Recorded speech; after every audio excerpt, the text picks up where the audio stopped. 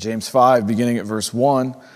Come now, you rich, weep and howl for the miseries that are coming upon you. Your riches have rotted and your garments are moth-eaten.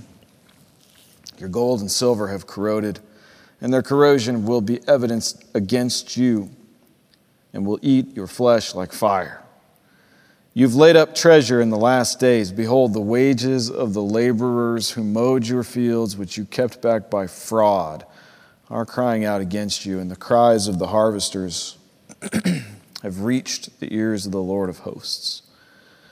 You have lived on the earth in luxury and self-indulgence. You've fattened your hearts in a day of slaughter. You've condemned and murdered the righteous person. He does not resist you. In Luke 10, when Jesus sent out the 72 disciples, he gave them very specific instructions, and he charged them with this. The harvest is plentiful, but the laborers are few. Therefore, pray earnestly to the Lord of the harvest to send out laborers into his harvest. Go your way. Behold, I'm sending you out as lambs in the midst of wolves.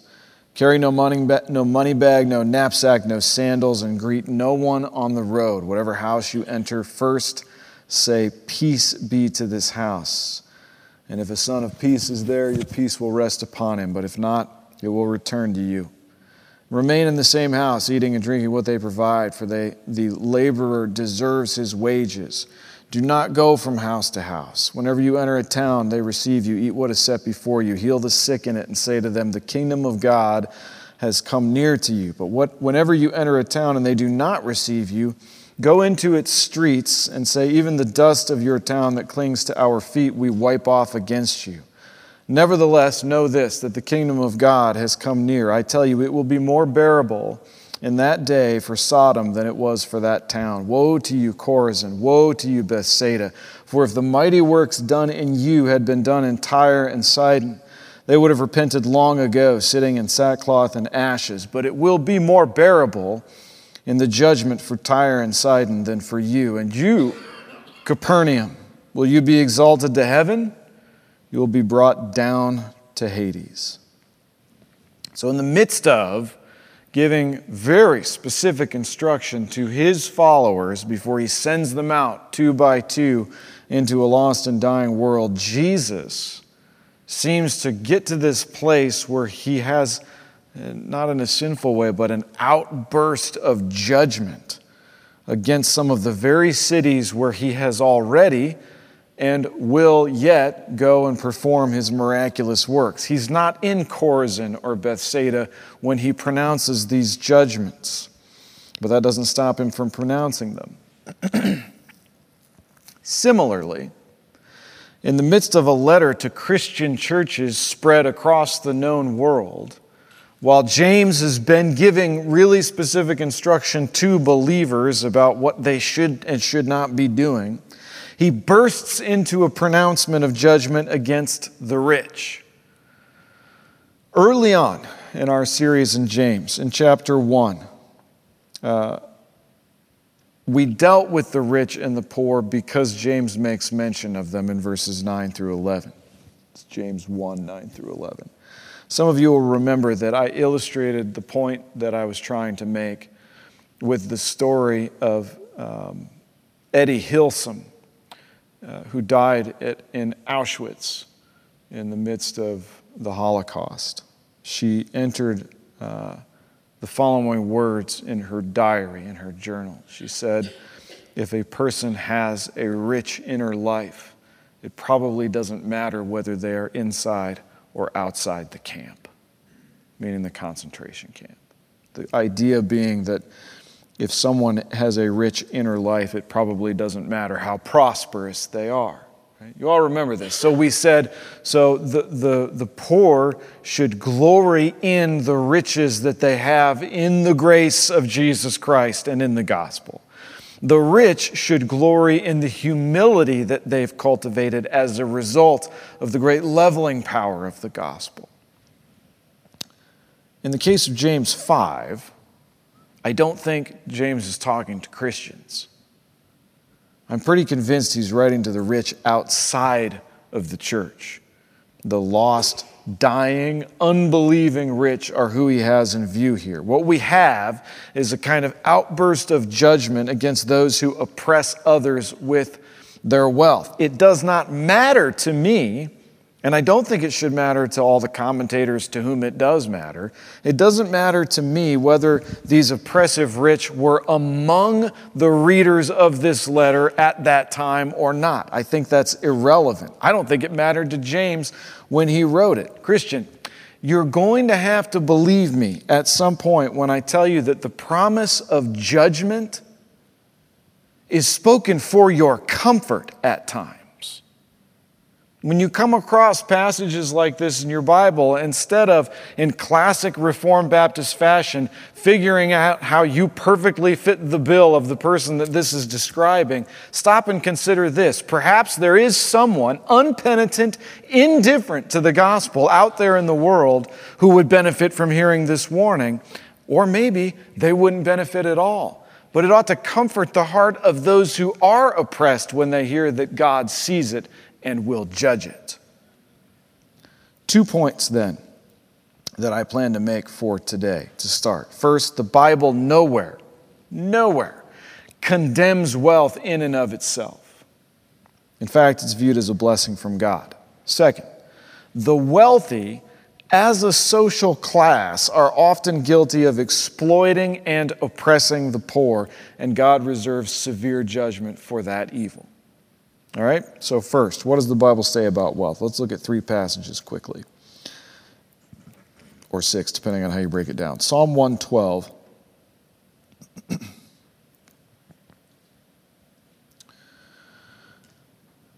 We'll start with 1 through 3. Praise the Lord. This is Psalm 112, verse 1. Praise the Lord. Blessed is the man who fears the Lord, who greatly delights in his commandments. His offspring will be mighty in the land.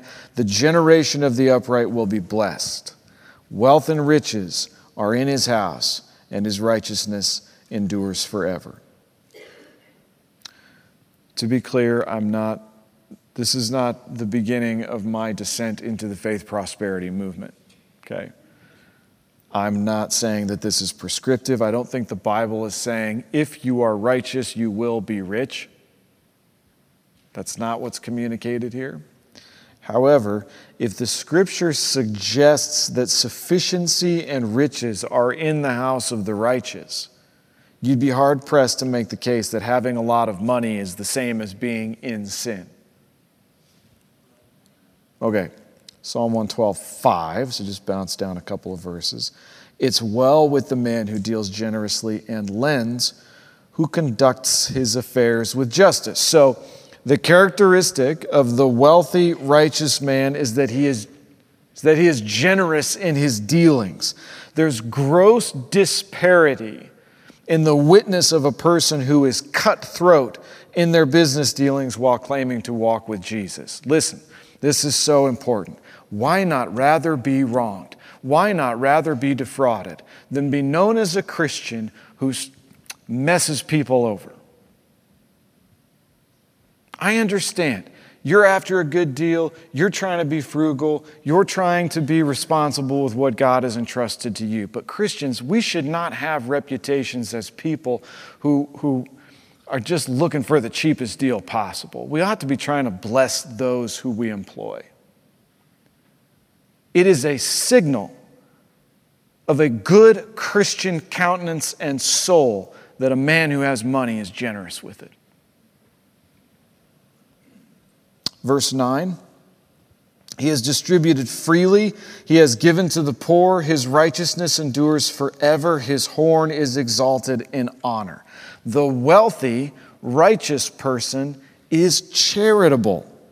There's a critical distinction, and we're going to make this more vivid when we return to James 5 in a few minutes,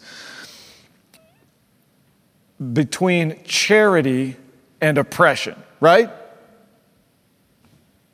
Huge difference between those two things. But before we really get into that, what I want to do is divert to Luke 21, because what all the people that consider themselves poor in the room are doing right now is going, that's right. wealthy people should be more charitable. Luke 21, beginning at verse 1.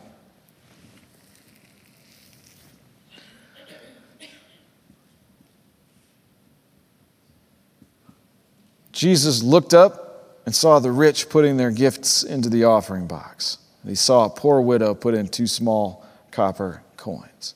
And he said, "Truly I tell you, this poor widow has put in more than all of them, for they all contributed out of their abundance, but she, out of her poverty, put in all that she had to live on." Everyone can be charitable. And God sees what men do not see, what men are ignorant of, God is aware of. This has to be said because those of us who are, scraping by month to month are tempted to believe that it is the responsibility only of the wealthy to be charitable. Because, what difference is my pitiful offering really going to make in the big scheme of things? Also, this is not a sermon on tithing, so relax. Proverbs 10:22. The blessing of the Lord makes rich, and he adds no sorrow with it. Are you walking with God? Do you have some semblance of a relationship with Jesus Christ that drives you into Christian service, into Christian fellowship, and into prayer and study of the Scriptures on a somewhat regular basis? Yes or no?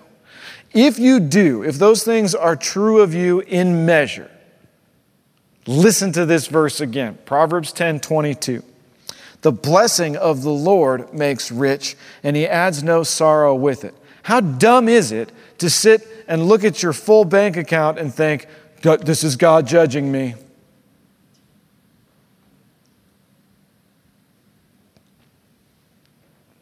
I'm not playing games with languages either. The original word in the Hebrew is ashar, which translates to become rich. It's not clever English. The blessing of the Lord makes one to become rich. And it's always in reference to money when this word is used. So I agree, yeah, rich in lots of things. I have a richer life, I have a richer relationship with my wife, all that's true. But this is talking about money. If you're walking with God and you have money, that's his blessing. 1 Timothy 6:17, 18, and 19. As for the rich in this present age, you're all like, yeah, here we go. This is what we were waiting for. As for the rich in this present age, charge them not to be haughty, nor to set their hopes on the uncertainty of riches, but on God, who richly provides us everything to enjoy. They are to do good, to be rich in good works, to be generous and ready to share, thus storing up treasure for themselves as a good foundation for the future, so that they may take hold of that which is truly life. So a third time, riches are not automatically evil. The use of riches can be evil, amen? Yeah. Or it can be righteous. The riches themselves, I think, are morally neutral. This is the case that I'm trying to make. Now, what does God say to those who use their wealth to oppress others? 3 things. If you're taking notes, write these down. If nobody in here ever takes notes, you should let me know so that I stop advising you to write things down. What does God say to those who use their wealth to oppress others? Now, if it helps you, like it helps me, to make scriptural application whilst I'm a tad angry, then get in your head whoever it is that you think needs to be dealt with by God for oppressing others with their wealth. I would say you could put up a poster of all the members of the Senate and Congress, throw a dart, and whichever one it hits, you got a good shot. This is someone who oppresses others with their wealth. Just my opinion. That's not in here. That's just me talking, all right? And that's all I'm going to say about it. And whoever you need me to be like, except for them, then just pretend I said that.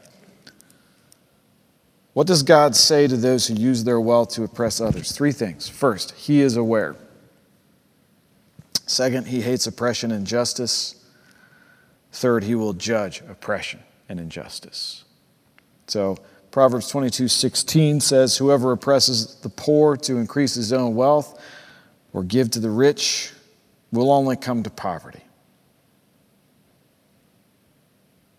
Micah 2:1, woe to those who devise wickedness and work evil on their beds, and when the morning dawns, they perform it, because it's in the power of their hands. They covet fields and seize them, and houses and take them away. They oppress a man and his house, a man and his inheritance. Therefore, thus says the Lord, behold, against this family I am devising disaster from which you cannot remove your necks, and you shall not walk haughtily, for it will be a time of disaster. I don't know about you all, but I'm a little tired of people that have private jets telling me that I'm consuming too much fossil fuel, right?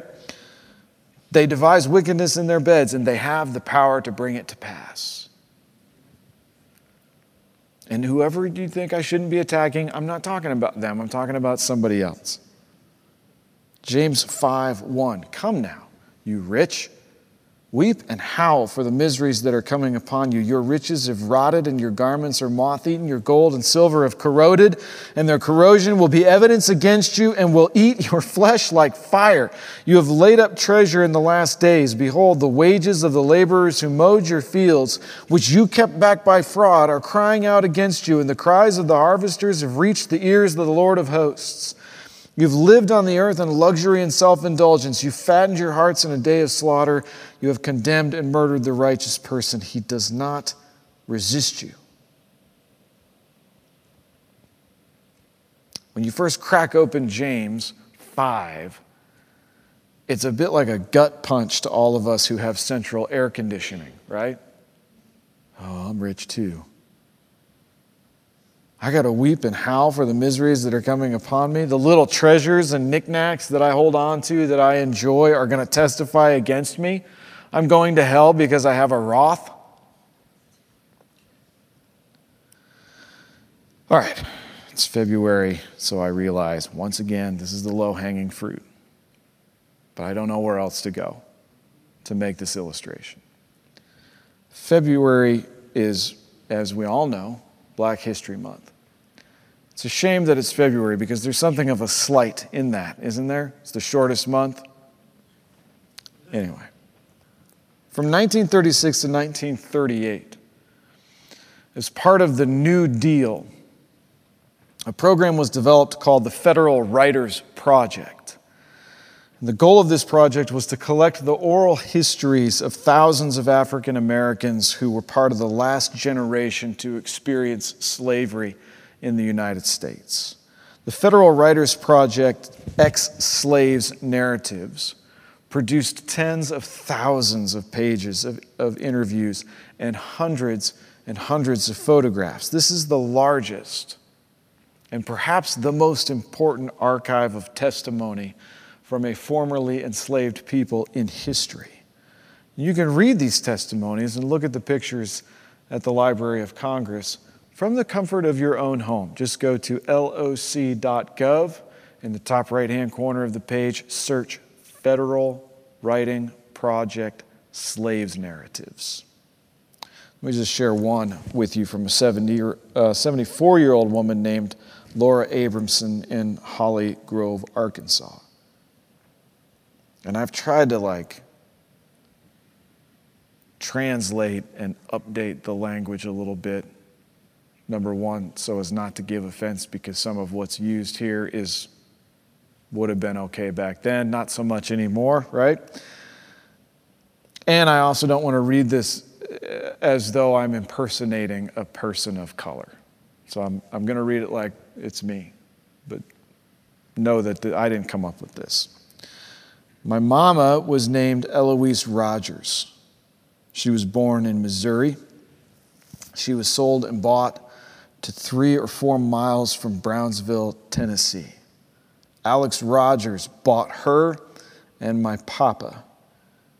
She had been a house girl and well cared for, and she never got in contact with her folks no more after she was sold.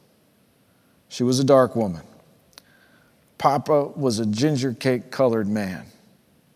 Mama talked like Alec Rogers had 400 or 500 acres of land and lots of slaves to work it. She said he had a cotton factory at Brownsville. Mistress Barbara Ann was his wife. They had 2 boys and 3 girls. One boy, George, went plumb crazy and outlived them all. The other boy died early. Alex Rogers got my papa in Richmond, Virginia. He was took out of a gang. We had a big family. I have 8 sisters and a brother. Pa says one day they strapped him down at the carriage house and gave him 500 lashes. He say they have salt and black pepper mixed up in an old bucket, put it all on flesh, cut up with a rag tied on a stick mop. Alex Rogers had a slave to put it on the place they whooped. The Lord puts up with such wrongdoings, and then he comes and rectifies it. He does it that very way. Pa said they started to whoop him at the gin house. He was sort of a favorite. He cut up about it. That didn't make no difference. Somehow they scared him up, but he didn't get whipped that time. They fed good on Alex Rogers' place. They'd buy a barrel of coffee, a barrel of molasses, a barrel of sugar, some great big barrels. Alex Rogers wasn't a good man.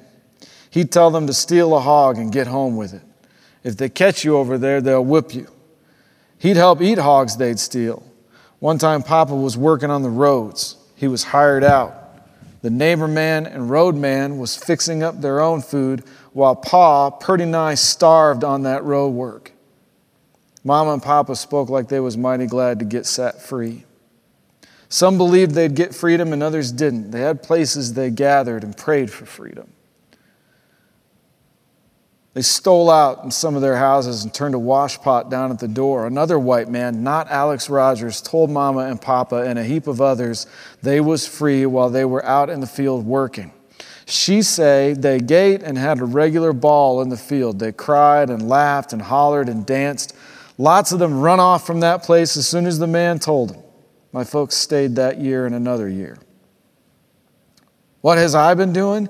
You ask me, is I been doing? What ain't I been doing? More like it, I raised 15 of my own children. I got 4 living. I'm living with one right here in this house with me now. I worked on the farm pretty much all my life. I come to this place, wild honey it was. I come in 1901, heap of changes since then. Present times, not as much union amongst the young black and white as amongst the old black and white. They're growing apart. Nobody got nothing to give, no work. I used to go buy secondhand clothes to do my little children a year for little or nothing. Won't sell them now or give them away neither. They don't work hard as they used to. They say they don't get nothing from it. They don't want to work. Times harder in winter because it's cold and things to eat get killed out. I can meat, we dry beef. In town, this Nickelodeon playing wild and young colored folks, these seabird music boxes play all kinds of songs. Folks used to stay home Saturday nights. Too much running around, excitement and wickedness in the world now. This generation is the worst one. They're trying to cat the Big Apple dance when we old folks used to be down singing and praying. Because this is a wicked age. Times is bad and hard. Well, let's ask 4 questions of ourselves so that we can make some kind of application rightly from this text. Question 1. Do you have more than you can actually use and yet hoard it from others who have need? James 5:2-3. Your riches have rotted, your garments are moth-eaten, your gold and silver have corroded, and their corrosion will be evidence against you and will eat your flesh like fire. You've laid up treasure in the last days. The particular narrative that I shared doesn't make special mention of the poverty that American slaves lived in. But we've all seen the plantation owners' houses, which still stand to this day. At least we've seen pictures of them. And by contrast, many slaves lived in little more than mud huts. Have you cheated people out of what is owed to them? Verse 4, behold, the wages of the laborers who mowed your fields, which you kept back by fraud, are crying out against you, and the cries of the harvesters have reached the ears of the Lord of hosts.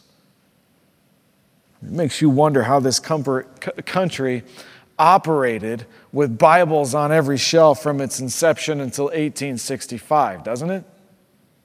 How do you live in a house of opulence with people that you belong to you living in squalor a block away? And I say 1865 because that's when the Emancipation Proclamation happened, but let's be real, they were still redlining in the 80s and 90s. There's a residual guilt on this country for slavery, but not nearly as potent as the guilt on this nation for her present evils. We'll get to that in a moment. Question 3, have you watched injustice and oppression with indifference? Verse 5. You have lived on the earth in luxury and self-indulgence. You have fattened your heart in a day of slaughter. I'm sure Laura's wasn't the only father who was a slave who worked in the heat while his masters feasted, right? Safe assumption that's not the only time that ever happened. Question 4, have you condemned, slandered, or murdered the innocent? Verse 6, you have condemned and murdered the righteous person. He does not resist you. So these 4 things, hoarding from the needy, cheating the worker, indifference to oppression, and the murder of the innocent, are never unnoticed by God. He sees it. There is, to be sure, a judgment coming for those who engage in such evil, but we'll have to talk about that next week. Let me say 2 things in closing. First of all, this is an odd sermon to preach. I am not a social justice warrior. I do not believe that social justice would cure all that ails our culture. However, I do believe it's incumbent on me as a pastor to point some things out to us, all of us, as a baby church in an affluent community. We need to open our eyes and broaden our awareness of the suffering that goes on in our own metro area. Amen? Of course, we don't want to be a church that cheats the laborers or ignores oppression or murders the innocent or hoards our resources, right?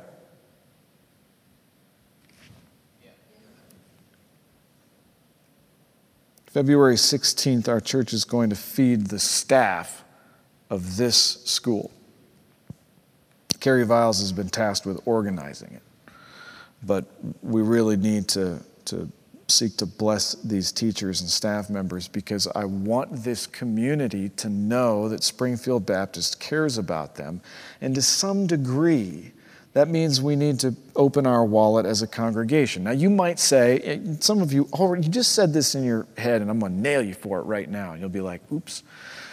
You just said in your head and heart, you were like, ooh, that's big of us. We're going to feed the wealthy staff of the high school, right? Listen, you don't know. You can't know. I don't know, and I can't know to what degree the staff in this high school have suffered in the last year. I don't know. Divorce, inflation, financial difficulty that comes out of nowhere. Like, I'm guessing some of them have marital problems. Their own kids that they're struggling with, exhaustion, debt, inflation, the stress of teaching in 2023, being worn out with dealing with teenagers. Folks on staff here have certainly lost loved ones in the last year, wrecked their cars, gotten horrible news they didn't expect, and all of them could use some encouragement. I want us to remember that this is how we get remembered when they need a friend. Just do something nice for somebody. That's how I want us to be remembered in this community. Let's bless them as best we can. I'm suggesting that we have the opportunity to do the opposite of the thing that God hates. Let's not hoard our resources. I would very much like it if Carrie was guilted out of cooking anything herself because she has to figure out a way to spend all this money we've come up with. Does that make sense? I would love that. So that's first. This is second. Laura Abramson said a line in the middle of her narrative. The Lord puts up with such wrongdoings and then he comes and rectifies it. He does that very way. She's exactly right. And to prove it, the central icon of the Christian church is the most gruesome capital punishment device that existed 2,000 years ago. Jesus hung on a cross because sinners love murdering the innocent. Fact. It's what we do. However, the cross is empty. Somebody should tell our Catholic brothers and sisters.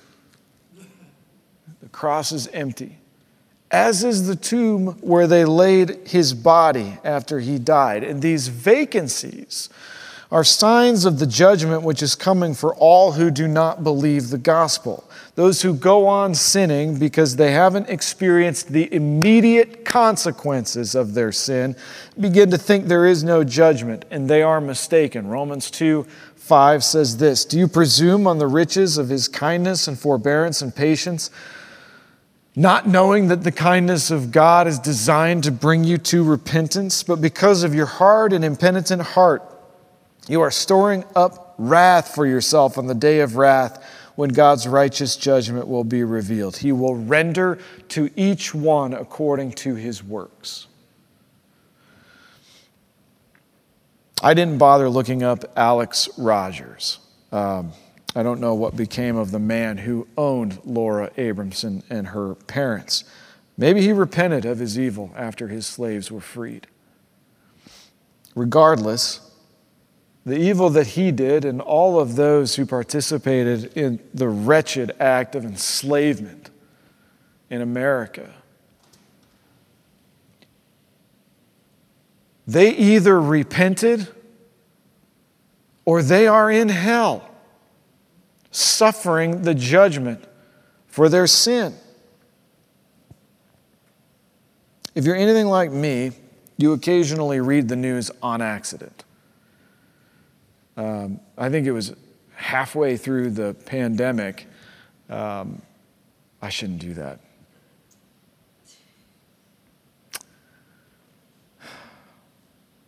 I think it was halfway through the pandemic when I decided I'd had enough and just quit watching.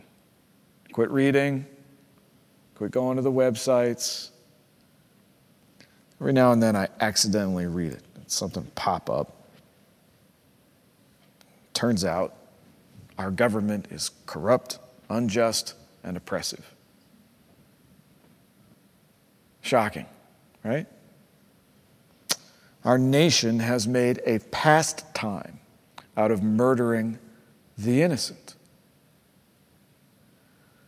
America kills the entire population of Omaha and Lincoln put together every year in unborn babies. Judgment is coming because God hates these things.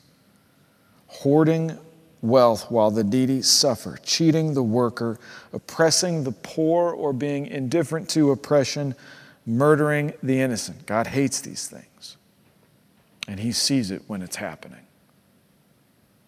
Do we really think that this country is somehow above or beyond the reach of the judgment of God? You think eggs are expensive now. What if he removes the restraint and just allows nature to take its course in this country and us to begin to reap the whirlwind that we've invited on ourselves through our evil and wicked ways? It didn't stop with slavery.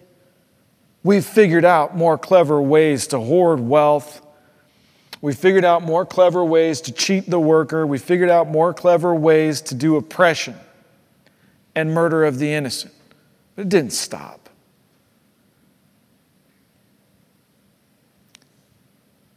What that suggests to me is that as a church, we should look drastically different than the culture around us. It stands to reason, doesn't it? I'm not going to do oppression and murder and wealth hoarding.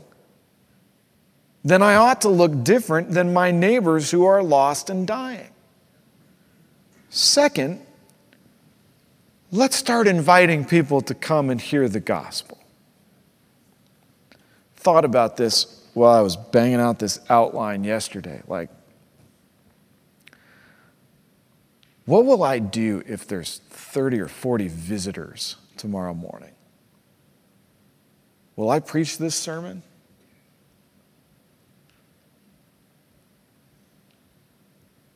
How uncomfortable will you make everybody, James? What does it say? Come now, you rich, weep and howl for the miseries that are coming upon you. That is a warning. Your riches have rotted, and your garments are moth-eaten. Your gold and silver have corroded, and their corrosion will be evidence against you and will eat your flesh like fire. You've laid up treasure in the last days. That's another warning. Behold, the wages of the laborers who mowed your fields, which you have kept back by fraud, are crying out against you, and the cries of the harvesters have reached the ears of the Lord of hosts. You've lived on the earth in luxury and self-indulgence. You've fattened your hearts in a day of slaughter. You've condemned and murdered the righteous person. He does not resist you. That's an accusation. God, all through this book, gives warnings and accusations followed by an invitation to repent, to turn away from sin, to embrace by faith the one who can clean you of that sin. Here's what I want us to do as a church. I want us to pray for a new great awakening and do all that we can as a church to bring about repentance and faith in our community and in our culture. But that ain't going to happen if we don't do it individually too. Got to turn away from sin. And here's what you'll find. However guilty you are, however much blood is on your hands, if you confess, He is faithful. Come on. If you confess, He is faithful. You confess your sins, He's faithful and righteous to forgive you and to cleanse you from all unrighteousness. Let me pray.